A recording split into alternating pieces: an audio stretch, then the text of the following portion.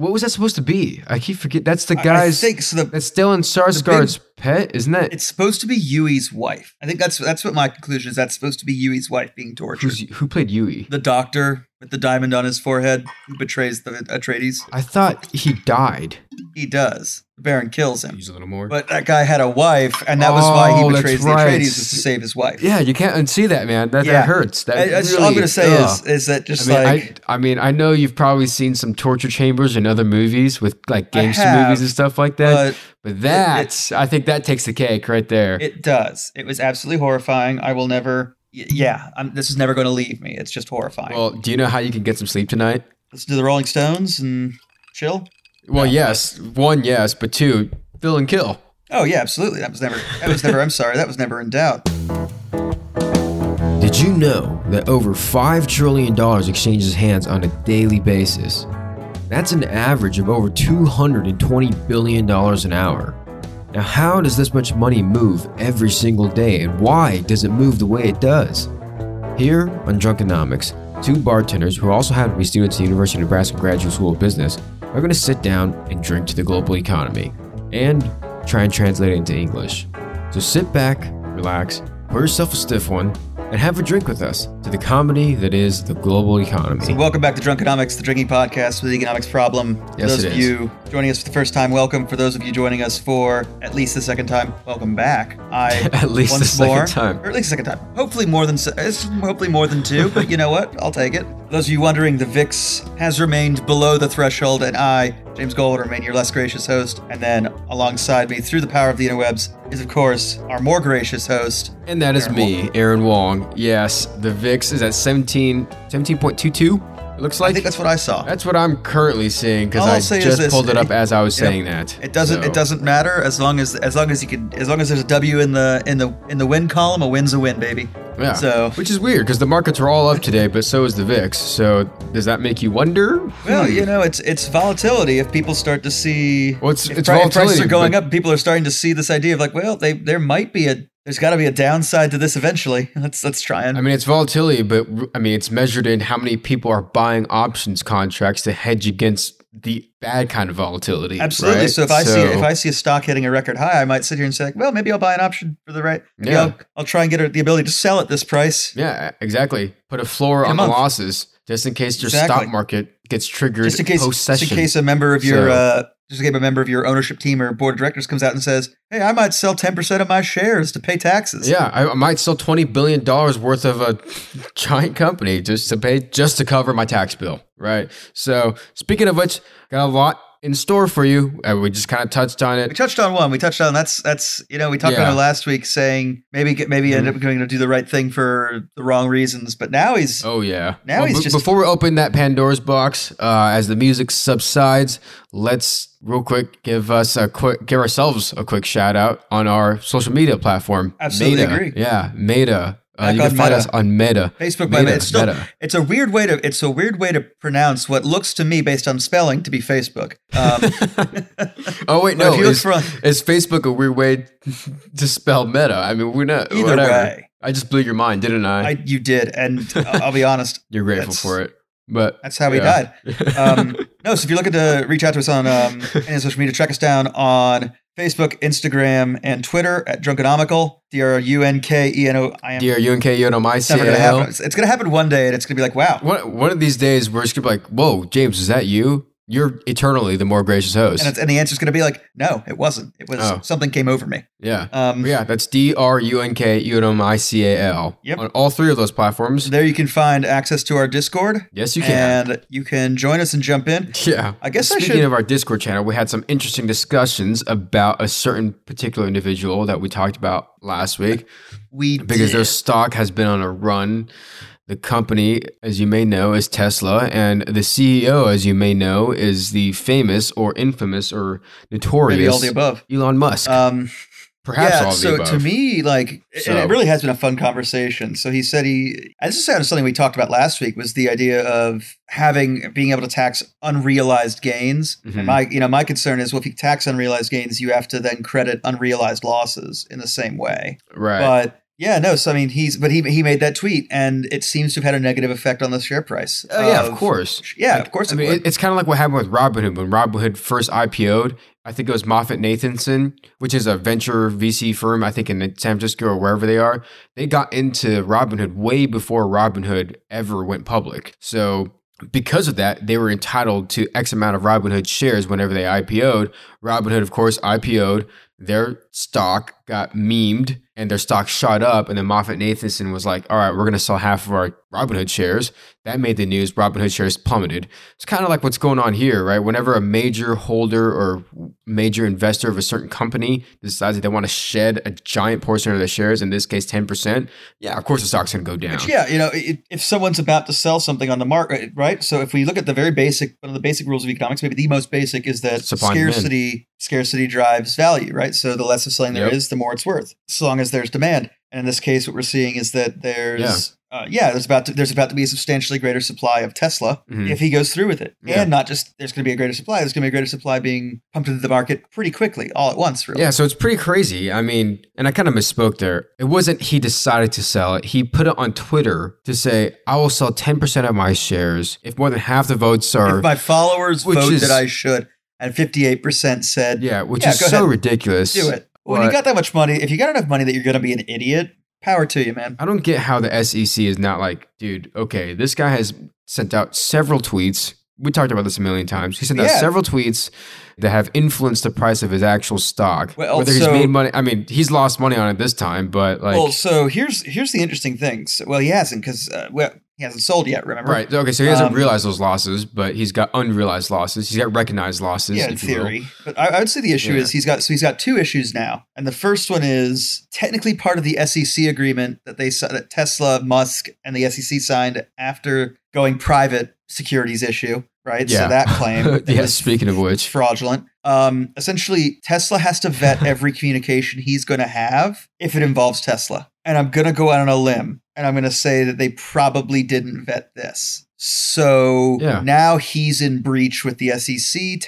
He's in breach with Tesla. Tesla's in breach with the SEC. So we'll see what they do this week because they're going to have to do something. Because if they don't, well, then suddenly the SEC's feckless and weak and it won't do anything. Well, yeah. And who's the chairman of that SEC again? Isn't it that Gary Gensler guy that's also saying, hey, we should ban payment for order flows?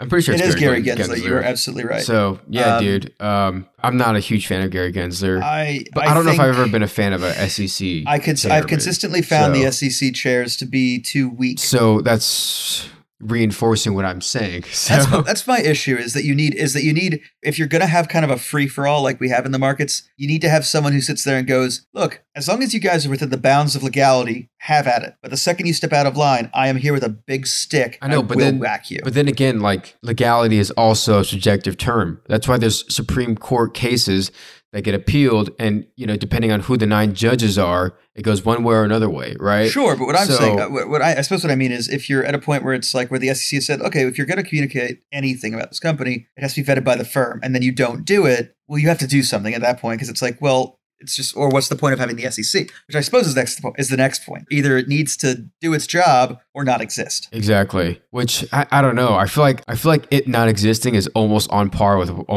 kind of what it's already doing, which is to say not a whole lot. Yeah, I'll be honest with you, you're not far off. That's a really low blow. They are exceptionally underfunded. So that's one issue.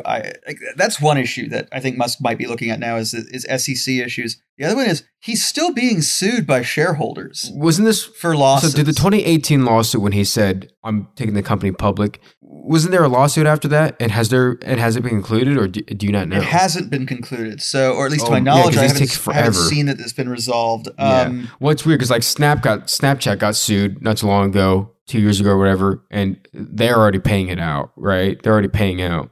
If you held it, I think from like sometime in 2017 to 2018. Yeah, so starting in March of this year, a shareholder filed suit against Tesla and Musk, claiming that his actions have caused him damages. And here's the thing: right now, they have the share price is technically up, but it's like, but this guy's essentially saying every time Musk comes out and says something that drives the price down, that costs me. If I was say going to be selling, it causes me damages. Well, and that's the thing is, I feel like I understand Trump is polarizing. They banned him off Twitter. What's going on with this Elon Musk guy? Well, I don't see. The thing is, I don't think Musk has violated the terms of service. Trump did. Okay, fine. I guess Trump did violate the terms of service. So I guess he did incite violence. Well, I don't know. He's really pissed. He's really pissed me off a few times. Right. I mean, and this is the thing is, I don't want to spend this much time bashing on Elon Musk because honestly, and if he ever wanted to come on Drunkenomics, I'd have him. You are welcome on anytime, man. Yeah, feel free. But I'm not going to pull a whole lot of punches, but I'm gonna hold you to real answers. Yeah, but I mean, we're two Elon Musk critics. A lot of people are huge fans. I think he's insanely innovative, which I do think he is. I think he's a visionary. I mean, I also need an explanation for how the boring company is going to somehow make Las Vegas public transit better. If you're going to bore the tunnels, you might as well just build a metro system. And that's what I'm saying. Like, dude, you can be a visionary, but like, I'm a visionary, dude. And, I haven't invented a thing because I don't know any cool engineers. So not yet. That's what I'm saying. Yeah, not yet. There you go. Hopefully. But yeah, like, I think, Elon Musk is definitely a visionary. I mean, there's no doubt about it. He's a brilliant visionary, but he's also had a good supporting cast, I'm assuming. Oh, absolutely. He always has. It's kind of like Marvel movies. I don't think the direction is that great, but they have a great supporting cast. Got a great cast. I'm not a comic book movie fan, as you know, but I'll at least admit that much. Marvel movies have a great cast. I don't know how we got into Marvel movies, but no, let's move on over to the October jobs report, which I have posted at loose absolutely no notes. No, but it was huge. It was 530,000 new jobs, up from 440 or 420 expected. It was something huge. Yeah, so I think that's the reason for the market rally last week was the jobs report was phenomenal. I think we saw 6 straight trading sessions that closed up. And if you want to include today, which is Monday, November 8th, today closed up too. I mean, the other thing is another thing you're seeing is people are piling into infrastructure stocks, so like concrete and everything else, because they've seen that that the infrastructure bill has been signed. There's a $1.75 trillion plan. And that passed over the weekend. The US passed this weekend. Mm-hmm. Yeah. So that's good. Like that's getting spent for sure. Yeah, that is now law. Okay, that is law. That is infrastructure signed, bill. sealed, delivered. It is all good. It is 1.75 trillion is going to be spent over the next 10 years on infrastructure in the U.S. So. Okay, cool. Yeah. So the next thing that the Biden administration wants to do is the Build Back Better. That still needs to be. Yeah. Now the social programs are what's that's up the now. one. That's now. Okay, that's what's happening now. So I guess the 2 big pieces of news from last week was the jobs report. Non-farm payrolls increased by 531,000 in the month of October, which was awesome. Beat the estimate of what I'm seeing is 450,000. Unemployment rate fell to 4.6, which is awesome. That's amazing. Yeah. Did you see the workforce participation numbers? I haven't yet. And that's the thing is, as I found wanted it. to go look. Did you? Yeah, I know. I can't. Lucky. I have fast fingers. Not bragging, just ladies. saying. Whoa. Cut that out. Yeah. Add me on Tinder. Please. That's why you're such a good bartender, Aaron. You had fast fingers. Well, among other things, right? That's why I'm such a good bassist, even though I'm not really, but whatever. He plays the drums, man. Slapping a bass, like Geddy Lee. But the workforce participation rate is still steady at 61.6%. Weak numbers, I'll admit, but what I'm seeing is if workforce participation is steady but unemployment is going down, that's a good sign. Yeah. So the October jobs report was 530,000 jobs added versus 450,000 expected. So 80,000 more jobs than they thought, than economists were expecting to show up. And that's pretty substantial. That's not an insubstantial number. I think it's a very good sign. I think it's a promising sign. Yeah, it's totally. I mean, like the thing is, one thing that I really like seeing too is actually 2 things I really like seeing. Sorry, is wages grew. Wages are up too. They're up 4.9%, which is, I mean, inflation is still rampant, and it bothers me. And I filled up on gas recently, and it was like, dude, literally like a chunk of me was like taken out of my side when I filled up on gas. But that's because you had to get your wallet out, money bags. But hey, I didn't partake in that Lucid trade, so I missed out on it. Okay,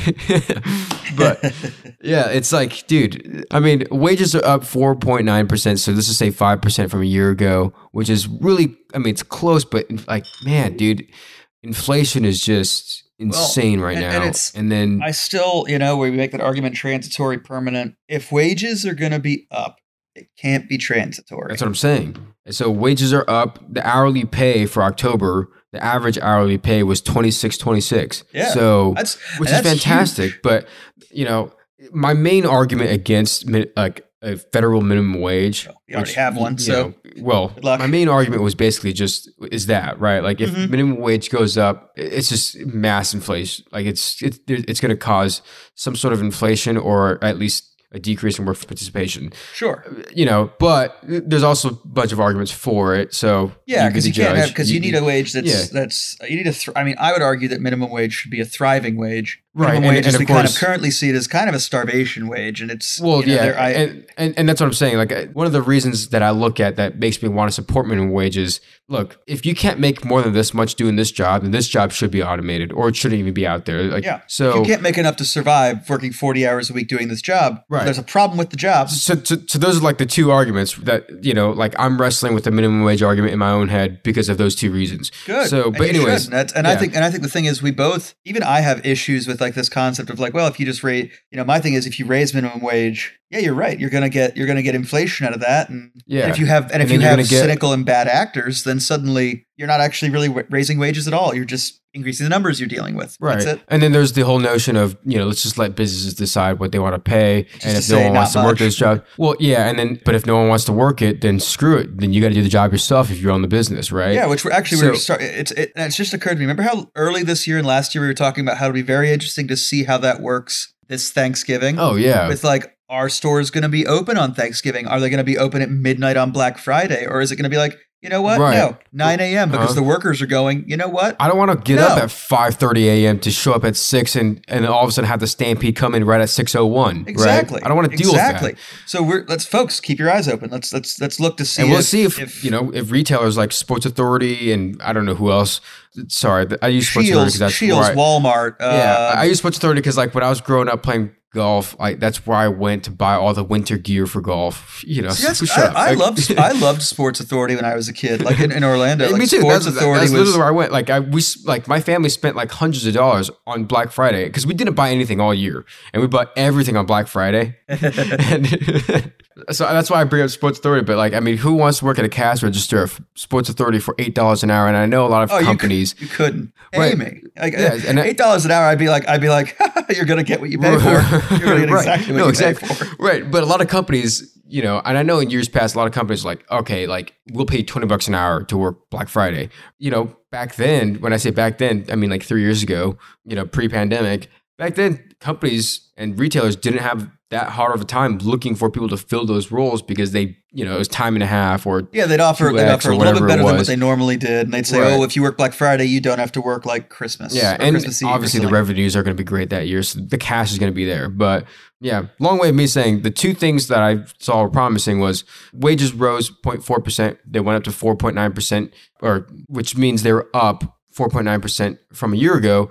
The second thing was leisure and hospitality. I mean, people are going back to work at bars and restaurants, which is awesome. Yeah, and then, of course, manufacturing. So manufacturing and leisure and hospitality. So 1, 2, and 3 were leisure and hospitality were 1. And then tied for 2 was professional and business services and manufacturing. Those are the two industries. So it seems to suggest that what we've got is the economy is starting to come back. We're providing the services again. We're manufacturing equipment again. So it means a few things. It means that. So let's look at manufacturing first. They're getting the raw materials they need to manufacture things. That means that they have the materials. That means that they're now getting the labor back in so they can actually do it. Well, to do a lot of that stuff, they're also going to need professional business services. All right, so those guys are back in the office, or they're back. Yeah, then you have the leisure and hospitality, which means essentially is restaurants, bars. Yeah, and then another thing too, and I don't know if this was in the jobs report. I don't think this would be in the jobs report, but another report that I saw was retail profit margins are at all-time highs. Huge, I don't think it's going to last. I'll just say that. It's not going to last. It's going to go through the holiday season, in my opinion,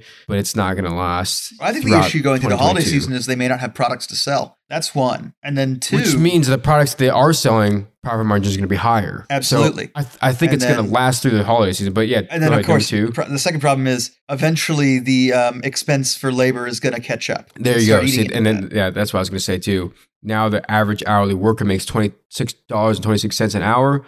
People that are making less than that are looking around going like, wait, what am I doing wrong here? And they're going to go look to places like, I don't know, I don't want to throw any particular name out there, but let's just say a mega cap company that can afford to pay $25 an hour for you to work in their warehouse or whatever it is. And boom. Yeah. Now they've left Whataburger and they've gone to another company, right? I don't know. Pretty No, weird example. You would expect to see that. But I mean, Mhm. this seems like as good a time as any since we're talking about inflation and unemployment, Mhm. right? To kind of transition over to take the jump monetary into policy. the main topic of tonight. Yes. Monetary policy. So refill those glasses of whiskey and let's have a Refill conversation. your whiskey, your Coke, your tea, whatever it is that you're drinking right now. Yeah. And get ready because it's yeah, time. to I don't talk have about I don't have a joke. monetary I don't have a policy. joke. Yeah, I want to have a joke there, but I don't have one. But it's It's time to return some videotapes. How about that one? What about that one? okay. Wait, You didn't hang like? on. Did you like that one? I did, but I've got another one. It's working. It's not going to be good. It's going to be really bad. Okay. All right, guys, let's get ready to deflate the balloon in front of the unemployed clown because it's time to talk about monetary policy.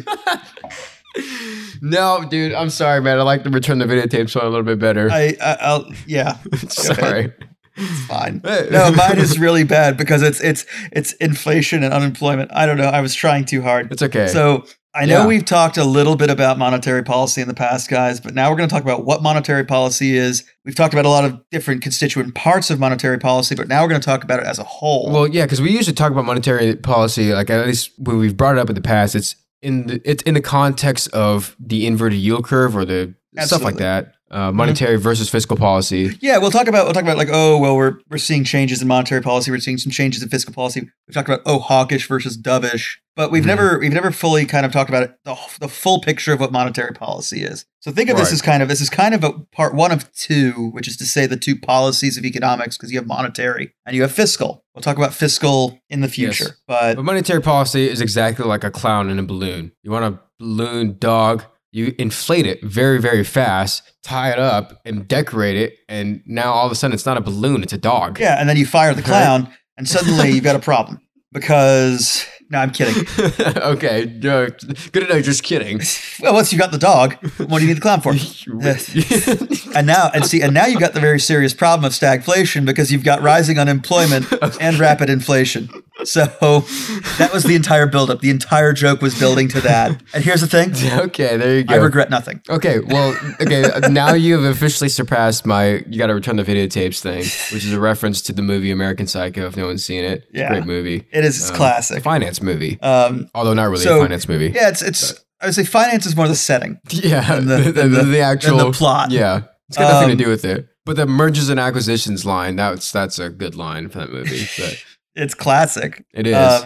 But okay. the clown gets fired, or let's back up before the clown gets fired. Let's say the clown inflates the balloon. Let's do that. Let's start there. Clown gets hired, unemployment So- goes down, inflation goes up. Oof. So that can be an issue. So suddenly, to control inflation, we fire the clown to stop inflating balloons. And now, oh, okay, well, inflation is going to stop, but unemployment's going up. We've got a problem. So the first thing to talk about with monetary policy is we need to talk about who enacts monetary policy. Yeah, and And- exactly who would that be, James? Well, right now it's our Who would that boy be? Jay Powell. No, it's the Federal Reserve, Powell. so headed by Which is headed by Jay the Hawk Powell.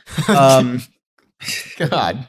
If you look at, this is the only reason. Okay. If you look at him historically, he's a pretty hawkish guy when it comes to rates. No, I love the nickname Jay the Hawk Powell. Yeah, no, he's very hawkish. Which he has been, historically. and that's why I like him. I think it's really funny because we're up to see who the next nominee for the head of the Federal Reserve is in the next few Yeah. weeks. I'd like to see Powell retained. I think he has a very good working too. relationship with Yellen over Yes, at Treasury. they do. Absolutely. And I also think he's a hawk. Well, Which let me first. Yeah. I know he is a hawk, and I want that. I know politically he's a Republican, but to me my response is I don't care. Who cares? I want Who a cares? hawk. I want a hawk in Yeah. there because we need one. Well, and he's the one that took Janet Yellen's job. So, like, Which is funny because she's Jay now the yells treasurer. Yeah, because she's because she took Mnuchin's job. she's So- Janet the Dove Yellen. Yeah. She's dovish. Yeah, she So still that's- seems to be very dovish still. And that's the narrative that it seems like the monetary arm is trying to, provoke on us. But anyways, let's talk about actual raw monetary policy. So let's talk about. So the first thing is, so the Federal Reserve really has a dual purpose,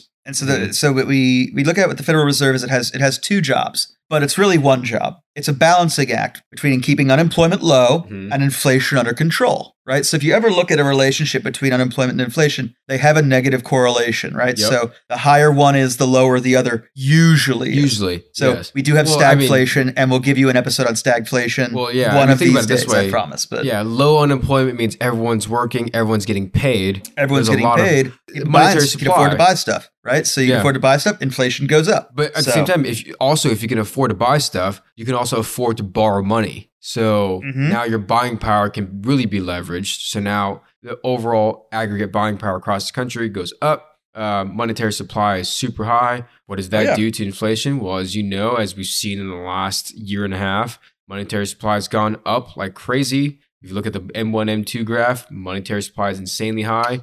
That's where you get that 5.4 or whatever, 5.6% inflation. Yeah, exactly. And so the Fed's dual purpose is to keep those two under control, right? So essentially, and what they've stated is that they want to keep unemployment at, I think they say under 4%, but I know they prefer like 2.6%. They want to keep really under 3%. But yeah, so they want to keep so essentially the Fed's stated view is that they want to keep unemployment below 3%, and they want to keep inflation below right around 2%. Yes, right is what they've stated. And for the next year, they're going to go with higher than that for inflation, but that's just because they know that they have to let pressure release off somewhere, and having more people unemployed is less desirable than having inflation a little higher than you might ideally like. Yeah, both are pretty undesirable, but but one is theoretically less damaging, right? So correct. So that's the who of monetary policy. Now, what is it? It is the Mustang of the economic car shed. It is the fast policy that the Fed uses to control those two factors, right? To try and lower unemployment and keep inflation under control. And they have multiple tools to do this. The tough thing is, it's like, I know the Fed is supposed to control employment. The Fed can't actually control employment, right? It's independent private businesses that really control absolutely. Or that control employment. So the Fed has to try and make... You have to entice those businesses to hire people. One of the ways they have to try and create an environment in which that's desirable. Right, yeah. So if all of a sudden demand goes up, demand for goods and services, if that goes up, then to meet that demand, businesses have to hire people. How do you get that demand to go up? Well, you just flood the economy with money. If everybody wants a haircut, you got to hire more barbers. Yeah. So now, reinforcing what you were saying. Exactly. Create that environment. Now, a big word that the Fed likes to use is actually they want it to be a control. They want to control unemployment and inflation to create. And here's the beautiful word that the Fed likes to use: sustainable growth. The word being sustainable. And so that's why you see, well, why does the Fed have the three tools that they have? Why do they use these three tools? Why do they do these things? Things are growing. Why are they trying to slow things down? Well, and it's tough to kind of determine what is the output and what is the input. But let's just say this. Monetary supply is a big factor in unemployment / employment and inflation. Oh, yeah. Do you agree? Well, yeah. The supply of money, if we look at my favorite hyperinflation in history is Spain, when the silver was coming in from the New World in the 1600s. Because you suddenly see that, the price of food and everything else just skyrockets because there is so much money that the money lost its value. Yeah. So that's the thing, is the Fed controls the supply of money. So I guess this goes into the three ways that they control the supply of money. Perfect. And thus the velocity of money as well. Absolutely. So what are the three ways? The first big one is interest rates. So that's the big one we always talk about. So that's where the hawkish dovish comes from that we've talked about with Jay the Hawk Powell and Jay the Dove Yellen, which is really funny because I actually want to change that. I just want it to be Hawk Powell and Dove Yellen because that sounds like those could be names if they both grew up on a hippie economics commune. Yeah, like Ethan Hawke, but it's like, you know what? I'm going to Ethan Hawke, but I'm going to get my PhD in economics and I'm going to go work for the Fed. Yeah. Screw being in movies with Nicolas Cage. Work my way up to the St. Louis Fed and just who needs to be a Coppola? Let's be a pal. Exactly. So the first main tool is interest rates. So that's what they use kind of to control, or the discount window, as the Fed would call it, the discount window, which is to say the interest rates that they use to control essentially overnight borrowing rates to an extent, but mainly how they control how they loan money and how banks loan money to each other. When we say the interest rate has changed, or let's raise interest rates to 1.25% or whatever it is,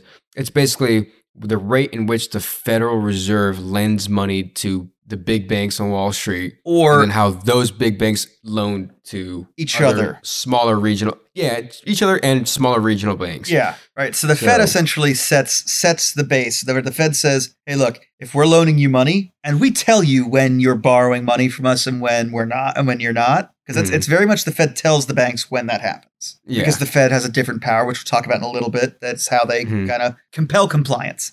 But they tell the bank, but the second they tell a bank, hey, we're raising interest rates 25 basis points to 50 to 0.5%. Suddenly the banks are going. The banks then turn around and go, well, we can't loan money for less than that to people because then we're losing money. Yeah. So it affects things like your mortgage rates, a car loan, student loans, any sort of credit card loans, right? Technically, really, this affects new loans that are going to be issued. So old loans, those are untouched. Yeah, that's kind of a critical point, right? But at least if you really want to get complicated, like if you have a mortgage and the mortgage company sells your mortgage, right?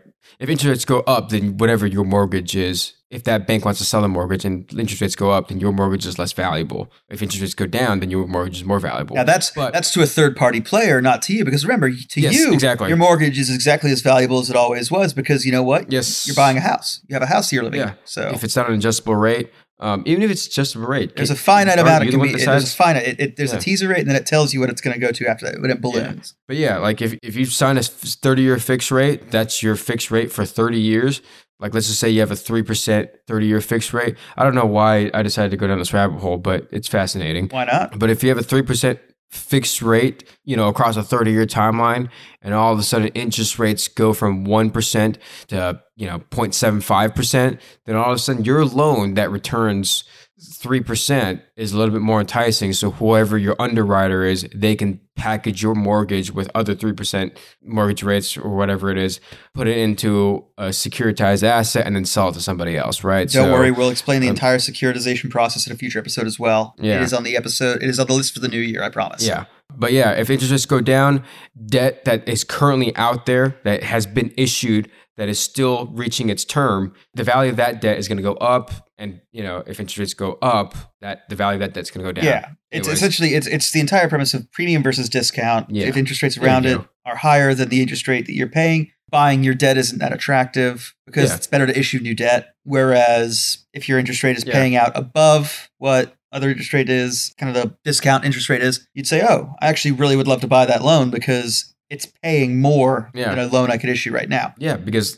debt is generally not as risky depending on what the debt is, but mortgages, despite 2008, is still pretty secure. And if the risk-free rate is at 1.5% and you're willing to take on a little bit more risk to get a 3% return, then there it is, right? If the risk-free rate goes from 1.5 to 1, then that 3%, not as risky rate still. That just becomes a little bit more valuable. So that goes into the premium discount. Our value of debt. Script. Which we'll talk about more for sure. But yes, back to monetary policy. So what they do is they turn around and tell banks, we're loaning at this rate. So right now in the U.S., it's 0 to 0.25%, right? So it's somewhere in there. Very low. He's going to say it's zero. The Fed is loaning banks money for free. Pretty much. To keep things going. Now, why wouldn't you do it? Yeah. In that case, it's like, why wouldn't you borrow money? It's a borrower's market. Lenders aren't getting any return. Yeah, it's not so great to be a lender. It's fantastic to be a borrower right now. That's why, if you had the equity to do it, you could get a better rate. Refinancing a home. It's absolutely brilliant the last year or two. So that's interest rates. That's the first tool. It's the fastest and the easiest tool the Fed has to manipulate because they can manipulate it. As we saw in March of 2020, they called an emergency meeting and they dropped it, and they called an emergency meeting 5 days later and they dropped it again. Right? It was just they could do it when they do it. Usually they announce it. Usually they telegraph it. It's just a quarterly thing usually. Yes. Usually the Federal Open Market Committee will telegraph that they intend to raise FOMC. rates. So the FOMC is the body that controls the overnight that interest rates, those interest rates. And usually they will telegraph that they intend to raise rates, and then a meeting 3 weeks later or 3 months later, they will actually raise rates. So they try not to do anything without warning. The only time they do things without warning is when there is a pandemic, no time to lose. When they have to act quickly. Yeah. So the second tool is reserves. Is that what you're going to go into? I was going to say, I'm going to say reserve requirement. Absolutely. By changing the reserve requirement. Okay. Yeah. So this is pretty fascinating, but it's usually a percentage. And I think isn't the inverse of the reserve the money multiplier? Is that the vocab word for that? Yes. So if you think about the reserve, the reserve and the money multiplier go hand in hand because the two of them added together equals one. Well, I thought basically So the is the way reserve that- requirement, whatever that rate is, if you multiply that number with the money multiplier, that becomes 1. Yes, I'm sorry. Did I say add? I said if you add them Yeah, together. if you add, that was it'd be what I like mean. If you multiply them 5.2. together, you get 1. You should get 1. Yeah, If you don't, okay, either cool. either we're both wrong or something is horribly wrong with your calculator. Oh no! Yeah, Um, well, or something is wrong with the economy or something. I don't know. Yeah, it's also distinctly possible there's a So problem there. it's- Yeah. So So don't put too hard on yourself, man. Yeah. I have to be. I'm not gracious. Oh, yeah, that's right. You're not. So so here's how changing the reserve requirements. So the really cool thing is if you think about what the Federal Reserve is, the Federal Reserve is essentially a bank, except it only banks with it only banks with banks and very, very large companies. It's It prefers not to bank with very large companies because if it's doing business with them, there's an COI. emergent issue. There's an emergency. That is why. Yeah, but it's also COI, right? So, like, because the Federal Reserve is technically an entity of the federal government, right? I mean, they are, but they aren't. They are, but they But aren't. at the same time, can the Federal Reserve go bankrupt? Well, no, because it prints money. There you go. So that's what I'm saying is So there's, yeah, there's a COI argument if they do business with companies like Apple and Google, which they do, but we'll get Yeah. into that later. And so we'll talk about that when we get to, because there's actually so there's the 3 main tools, and then there is a 4th tool, like a 4th arm of tools that we don't I thought really. the 4th main one was It's it's also it's kind of unconventional. It's 3.5. It is. It's just called it's Yeah. unconventional monetary policy. So there's And what, so there's- what that usually means is it's a break the glass plan on, well, can we legally Right. do this? Yes. Is it problematic? Yes. Is this an emergency? Yes. Right. So Yeah. tick all 3 boxes. So, okay. So there's 1, the overnight rate, 2, which is the Which is reserve changing the Federal requirement. Reserve requirements. Let's talk more about that, and then there's 3, like actually buying assets. Yeah. And then 3.5, So, the so unconventional. three is open market. Well, let's Let's talk about reserve requirements. So reserve requirements are really are kind of the easiest one to explain, even more so than changing interest rates. And it's essentially Really, yeah. the Federal Reserve turns to banks and says, okay, you're required to hold blank percentage of your deposits in reserve. Right. So either someone, so it can sit in cash on your balance sheet, or you can put it into reserves on ours. Well, so right. So it's basically, what does that mean? Like, if all these people from this If a bank- neighborhood if a- so say- deposited $1 million in aggregate into a bank, into a savings account, and it's got reserve requirements of 20%. That Then means the bank 200,000 of that million has to remain in the bank. yeah, and then because it's in a savings account, the bank can turn around and lend out the other 800,000. Theoretically, yes, as much as that. They may not have loans exceeding that. Yeah, they can loan up to that much if they want to. Yeah. Now, often they won't. They'll keep a lot of that. They'll keep some of that on hand for loans that go bad, for loans that are defaulted on, things of that nature. But as a whole, yeah, they could, if they were really willing to go to the wire, they can take 80%. Absolutely. They can loan out as much as 80% of their deposits. Yeah. Now, so why does Yeah. changing the reserve requirement affect that? Well, say suddenly things are going way too fast, too much money's out in the system, and the bank and the Federal Reserve is like, we need to slow down the amount of money out there. All right, we'll raise reserve requirements. They turn to the bank and they go, hey, you know how it was 20%? Yeah, well, now it's 25. So suddenly the bank is going to need to stop issuing as many loans. It goes from having to hold on to $200,000 to having to hold on to $250,000. Yeah, and generally There's less speaking- money out there to loan. Yeah, and I would like to Slowing think the money that a down. lot of banks give themselves wiggle room. So it's not like They if the do. reserve requirement is 20%, they're going to loan out all $800,000. I mean, that'd be foolish.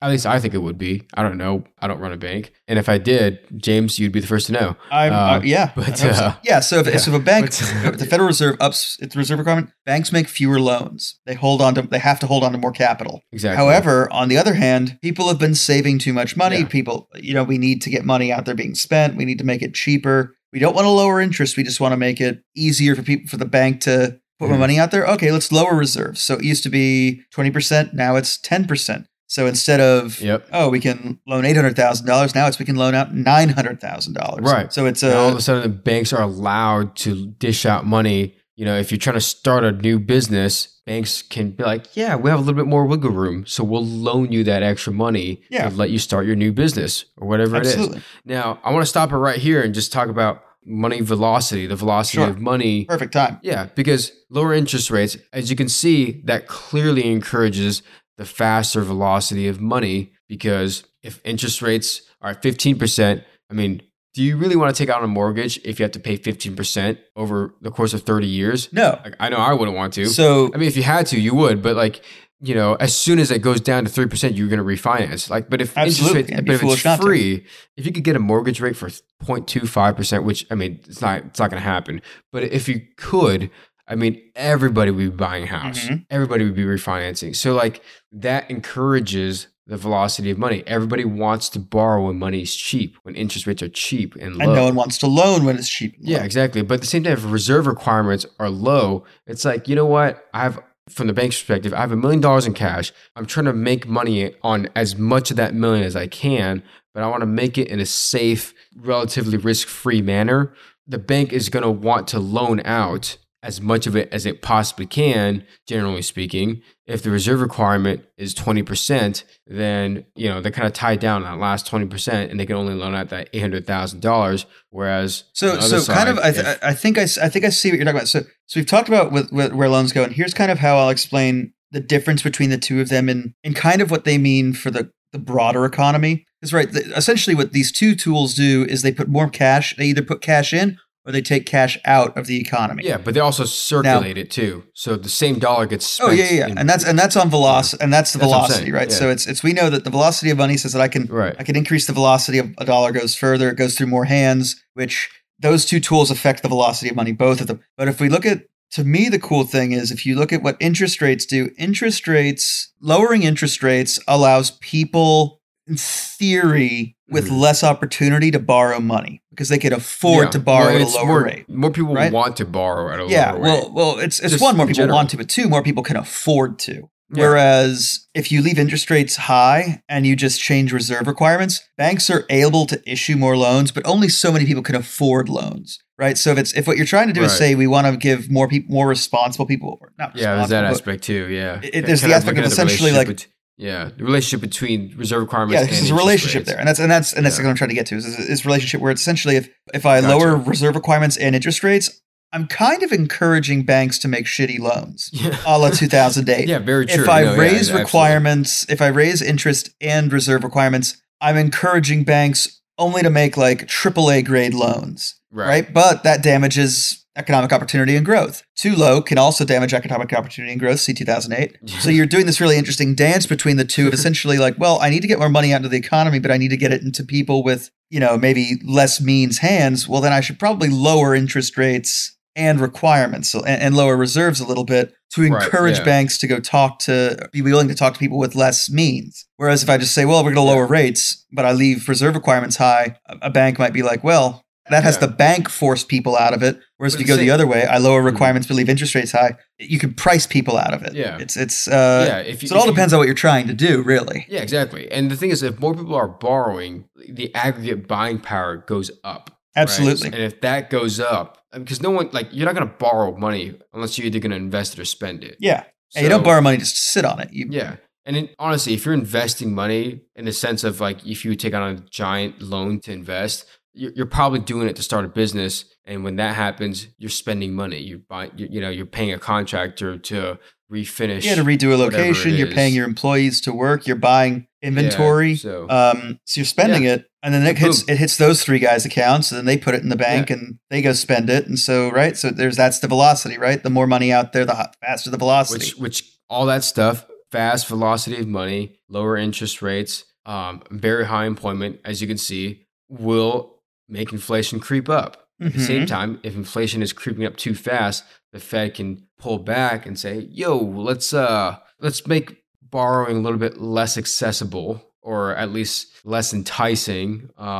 Let's put pressure on banks and say, hey, you guys can't borrow that much. We need you to be a little more discerning with who you're loaning your money to. We want you to slow down the number of loans you're issuing, and so banks then are increasing your reserve requirement. Yeah, there you go. So I just wanted to stop real quick and touch on that. Absolutely. Now let's go into the third portion, which is the third one. Describe this. What's the name for it? No, so this third one is actually called open market operations. This is when it buys and sells U.S. Treasuries to influence the amount of money it banks. So reserve requirements means, hey, you need to give us more money that you can't use. It's going to sit in our vaults, not in yours. Whereas open market operations says, hey, we want to. This is repo operations, which we talked about historically. Yes, yeah. This is when the central bank is going to buy, or this is when the Federal Reserve. Unconventional, but it seems to be more common. Well, no, now, this is not unconventional. These are repo. These are just the basic repo programs. So this is just the reverse repos, not this unconventional. I mean, it's unconventional because when it's just treasuries. It's not unconventional. It's open. It's just the open market operations. Okay. Open market operations exist to affect the overnight lending rate. That's all. So what does that mean? What it means is essentially open market rates. So the FOMC, the Federal Open Market Committee, comes together and they decide that they want the overnight rate to be somewhere. They decide what they want it to be. Basically, they try to get into consensus, and then essentially they buy or sell treasuries to and from banks to try and force banks to lend money to the government or vice versa. Yeah, to either put money in or take money out to create a short-term interest rate, short-term being essentially overnight. Wow. Yeah, that sounds a little bit more manipulative, to be honest with you. Yeah. Which I feel like that's exactly what it is. It's not something that they use pretty often, even though I feel like when the Federal Reserve was established, this is like, let's not use this arm very much, but nowadays it's like, let's use it all the time. So open market operations is essentially it's used to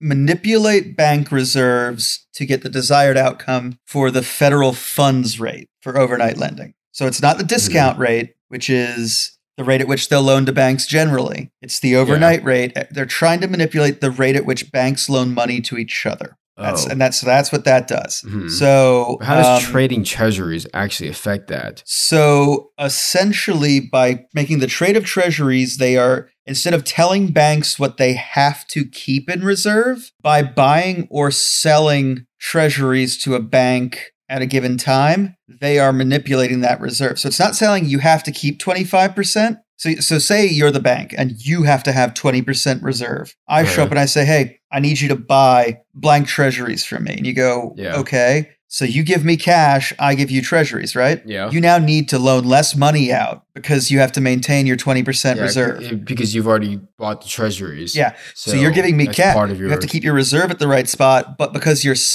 I'm selling you something and you're giving me your money, you then have to pull more money in or stop sending as much money out to maintain the reserve. It's think of it not as changing the reserve. Think of it as me changing your liquidity. So, but knowing you have to keep your reserve at a certain rate. So it's well, what's crazy was like this used to not be a very commonly used. It was. You're right. Now, it was absolutely. I mean, now it's like every bank every has day. A federal, like every time we do a bond auction, you have to buy this many bonds. Yep. Because like I mean, honestly, who wants to buy? Like I mean, these bonds suck. Like you're not beating inflation with these U.S. Not right now. Yeah, of course not. Yeah, so. Who wants to buy these bonds? To be fair, you're still doing better than a German Bund. Of course, yeah, which is it's negative. So I mean, another problem, but like who wants to buy these bonds? Nobody does. I mean, if people want to trade around them, that's fine, but like, who wants to buy these government bonds? Well, these banks have to now. Well, I suppose it all depends on what discount I'm getting for. Yeah, and if it's whether or not it's one of those inflation protected securities or you call it tip or tips. So think of it this way. So think of it like kind of the way the analogy I'll use. Get your drinks ready, folks. It's ready. Mine is. I can't speak for everybody else. Is essentially, I'm telling you have to have a certain amount of ice in your cocktail, right? So why? Well, because it's I don't know. It's the difference between one big cube and many small cubes. But it's also, how big is the cube? Because like if the cube is big, the volume of liquid or whatever is in your glass is bigger. Yeah. Or maybe a better analogy would be you're making a cocktail and you have to have 2 parts rye, 1 part vermouth, right? Any bitters? Yeah, 2 or 3 dashes. But those come later. So I told you you can't exceed those are the ratios you have to exist. And now suddenly I give you 4 ounces of rye, whereas historically I would have given you 2. Now I'm giving you 4. You're stuck with the ratios I've given you, the reserve requirement I've given you, the recipe I've given you. That changes the size of your drink. It doesn't change the ratio, the mix of your cocktail. It changes the size of your cocktail. Right. So if I give you 2 more ounces of rye, you can increase the amount of vermouth and you got bitters. Yeah, it's a little more bitters, right? And you've got a double Manhattan. But if I cut your amount in half, suddenly you can only do 1 ounce of rye, a half ounce of vermouth, 1 dash of bitters, and you've got a half Manhattan. It's still a Manhattan. It's just the size of Manhattan. So that's the open market operations is when I essentially take volume from you or give volume to you. Yeah, so it's like, this is your reserve requirement, but oh wait, we need to borrow this much of your money as well. Yeah. You'll have a return, right? So there's a trade-off, right? Like you'll get this kind of return, but you have to lend us this kind of money. Exactly. Another thing that's under the umbrella of the open market operations, I think, is the I don't know what it's called, but when the Federal Reserve actually does business with other businesses like Apple, right? When they buy Apple bonds or when they buy JP Morgan bonds, which they do. They do, yeah. They have a lot of them, which is concerning in my opinion. I agree. It's a little too much picking winners and losers. Yeah, I know. Talk about picking winners and losers, but that's also a way that they can increase or decrease, if you want to call it that, the monetary supply. Oh, yeah. That's another form of monetary policy. Yeah. No, you're definitely right. So those are the three basic tools. Those are the three most commonly used tools. Yeah. Then we run into what's called unconventional monetary policy, which is absolutely conventional. It's not abnormal at all, and it's very normal. Isn't it just it's emergency programs? It is. It is all the emergency programs that you've heard of from 2008 and from 2020. That is unconventional monetary policy. It is where... Well, I feel like nowadays everything is conventional and nothing is unconventional, but... Well, it's called unconventional because it's only about 12 years old, most of it. Okay. 13 years old. Most of it isn't old enough to drive. So... Let alone drink. Oh, yeah, no. Which is funny because, let's be honest, it would make more sense if it was old enough to drink. Or if it was already drinking. Well, yeah, because I was going to say, because it doesn't make a whole lot of sense as it stands, you know? Yeah. But anyways, unconventional monetary policy. What happened in 2008? And of course, what happened last year that forced us to exert these unconventional monetary policies? Well, so in 2008 we had an actual liquidity problem, and then in 2020 we had an actual economic problem that entertainingly didn't involve liquidity. So I don't quite know why things were done the way they were done. It could have. It could have gone there, but it wasn't there. So I think they solved the liquidity problem before they dealt with anything else, which I guess if you're the Fed, you only have the monetary policy, right? So the Fed only has monetary policy. So what unconventional monetary policy boils down to is it boils down to two letters. And it's a machine that goes... Yeah, it starts with Quebec. Because that's the the NATO phonetic alphabet. A Quebeco, if you really want to play that game. Quebeco. Whoa. I'm here all week. You just blew my mind. Yeah. Q, Quebec, and Echo. My God. So if you want to call it Quebeco. Absolutely. All right. Unconventional, Quebeco, QE. Oh, shit. Echo, we did, didn't Quebec, we? Echo. Quantitative easing. I did. I didn't know that that's what it stood for. Just kidding. I totally did. But I should hope so. Yeah, quantitative easing, man. This is a fun subject. I love talking about this subject because it should probably end up being its own subject one of these days. But yeah, because there's so many different forms of quantitative easing. Not that I know all of them, but it's mainly just it's an immediate reaction. If you want to call it knee-jerk, let's call it knee-jerk. It's a knee-jerk reaction. That'll do it. The Federal Reserve. That's why it's unconventional. This happened back in 2008. It's happened last year in 2020 at the beginning of the pandemic when the Federal Reserve... It's still happening now. They're finally going to taper sometime this month. Yeah, I know. So they're tapering from, $120 to $105 billion in bond purchasing. Mm-hmm. But QE is essentially just... the Federal Reserve saying, hey, we're going to buy a bunch of debt from everyone, from everybody, from banks, from big tech, from all these different people, from mortgage companies. One of the things that they buy, one of the key securities that they buy when they do QE is mortgage-backed securities. Oh yeah, MBS. So, which this was a prominent thing back last year when the U.S. Federal Reserve announced a QE plan of $700 billion.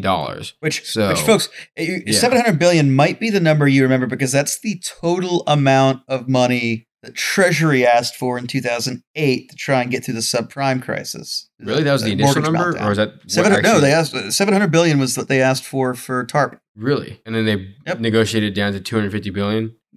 Well, it was TARP and other programs. It wasn't just, but it was essentially Treasury needed $700 billion to operate. Gotcha. That is what they got from the government. Yeah, but QE. I mean, I feel like we talked about QE before, but I don't know. We've done a lot of episodes. I've had a lot of drinks. We've talked about QE, but we've never talked about it as a thing for monetary as it exists in monetary policy, which is to say that it's the sense of it being an unconventional. Yeah, it is unconventional monetary policy that QE, quantitative easing, is they're putting cash out into companies by buying those companies' debt. Now, theoretically, this works because the government will get its money back eventually. Yeah, because it pays the Federal Reserve back, which is like essentially what TARP was. And TARP was a very lucrative program. TARP was very at some point in December, we're going to try and do an episode on TARP and on, Warren Buffett and many others said it was one of the best federal programs ever. But it's also hindsight 2020, right? Like in 2013, we can all look back 5 years ago and be like, oh, TARP was a great idea. But boy, there was a point in 2008 where people were like, no, what? yeah, it's not ridiculous. Yeah, there was like, we could just do this? What? Yeah, so So quantitative easing is the big one. The first one is they buy long-term debt, essentially, is the big one. They don't want to buy short-term debt because the problem with short-term debt is if it comes due soon and you're still in the crisis, well, the company probably doesn't have the money. But if you're buying long-term debt from a company, you can put the capital in now, know you're going to get your capital back later, and hopefully by the time they're paying you back, the crisis is over and you've made a profit as the government on this. Now, there's also secondary QE, which is an emergency thing, which you can technically buy securities now, which is to say the actual equity in firms. Now that, my understanding is that's illegal for the Fed. The Fed can't. So the Fed can't buy equity. The only thing that the Fed can buy in terms of securities of privately owned companies is debt. Yes, is bonds. They can only buy other company bonds. They can't. So not even, nothing convertible. None of that. Just that straight doesn't bond. That doesn't bind every central bank. It just binds the central bank of the United States. The Federal Reserve of the United States cannot buy shares in any company because that would be. I agree. That would be very, very dangerous. That'd be a problem. That's just the first step on the road to nationalization. There's another. So here's another. Unconventional monetary policy, which essentially is that they can go to negative interest rates. That's unconventional. It is technically considered. It is considered unconventional. You know what? That's also technically considered. Gosh, it's still interest rates, but it's also considered absurd. Well, absolutely. Well, I mean, unless you're Germany, and then in which case it's, I'm sure, a very well considered idea, and you guys know exactly what you're on about. Or Japan. But yeah. So negative interest rate policy is actually is also considered an unconventional monetary policy. Weird. In Japan, I can't quite speak to it. I haven't looked into why they're necessarily doing it. Although the reason you do it is because you're trying to encourage people to spend versus save, because negative interest rates means you lose money saving it versus spending it. Weird, In Germany, I understand why they want it spent, because Germany's loaned a lot of, if you've ever watched Clark and Dahl, they've loaned a lot of money to countries that can't afford to pay them back because they've spent all that money they borrowed from Germany to buy German things. Which, I don't know. Everybody's got a lot of problems, but yeah. If the U.S. ever goes negative, we've got much bigger problems. Yeah, remember to liquidate everything, and I don't know what I would do. I have no idea what I would do if U.S. were to go negative. Long the VIX, long VIX calls, and long VIX ETFs. Yeah, and I'll worship you as the more gracious host for all eternity. I don't even know where the VIX would be. We'd have to renegotiate VIX standards. Yeah, I know. At that point, like a VIX of 40, I'd be gracious. Might still be too low. Yeah, I was gonna say. But with that said, I like to tie a bow on it. Hopefully, you learned something about monetary policy and QE. Mm-hmm. I do want to talk more about QE at some point. We absolutely are. So right now, it's just we have to talk about it as it's a part of unconventional monetary policy. But QE in general, it is a really fascinating part of emergency economics, of emergency monetary policy. And so, I think we absolutely should, because I think, like I said, guys, in the next few weeks before December, we're going to talk about fiscal policy, which is the other half of this equation, kind of. Yeah, exactly. So the ways you can control money supply, monetary, and I guess cash velocity, if you will. It's monetary policy, and then it's fiscal policy, and fiscal right? policy. So let's talk about fiscal policy. So when we talk about fiscal policy, then we'll talk about how QE looks there, and then we'll talk about QE on its own, because it is a fascinating topic. If you really look at the number, it really is about the kind of it's considered a doomsday scenario, but boy, generally it only gets trotted out around doomsday. So. Yeah, but if you want to look good before doomsday, you can go check out our stuff at Junkonomics.myspreadshot.com. It's DRUNKENOMICS.MYSPREADSHOP.com. You too can grab some awesome hoodies.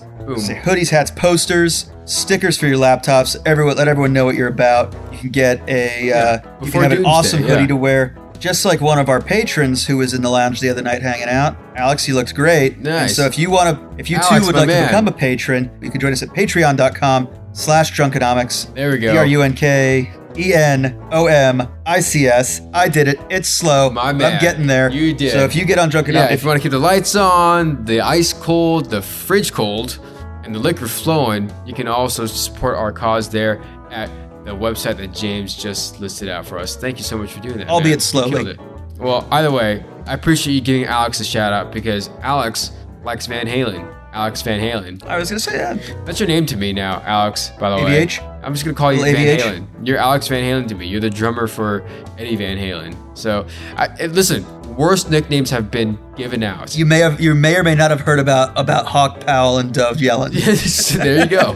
So you Forever have they upped will me be. in worse nicknames than me calling Alex Van Halen or AVH. Just saying. But yeah, with that said, I just want to say thank you so much, you all, for joining us for a dram of whiskey. Or whatever you were drinking, yeah. Yeah, if you're driving somewhere, hopefully it was just like water or coffee. Absolutely. or You need to soda keep it or whatever. drunkonomical, guys. Drunkonomical is knowing when to drink and when not to drink. Yes, and ultimately playing chestnut checkers, filling and killing, whatever it is. If it's fit for the occasion, whatever it is, fill it and kill it. Absolutely. Just like your trades. From there, so glad you all can join us. Hopefully you enjoy this presentation. And last but not least, I sincerely hope that for the rest of this week, you, like the Vicks, will Get above 18. Whoa. Oh, wait. No. Stay drunkonomical No. by getting above 18. Whoa. I guess, okay, fine. No, Cheers, I'm my friend. Just stay drunkonomical, guys. Okay. Just stay drunk Stay drunkonomical, guys. and or keep it above 18. Cheers.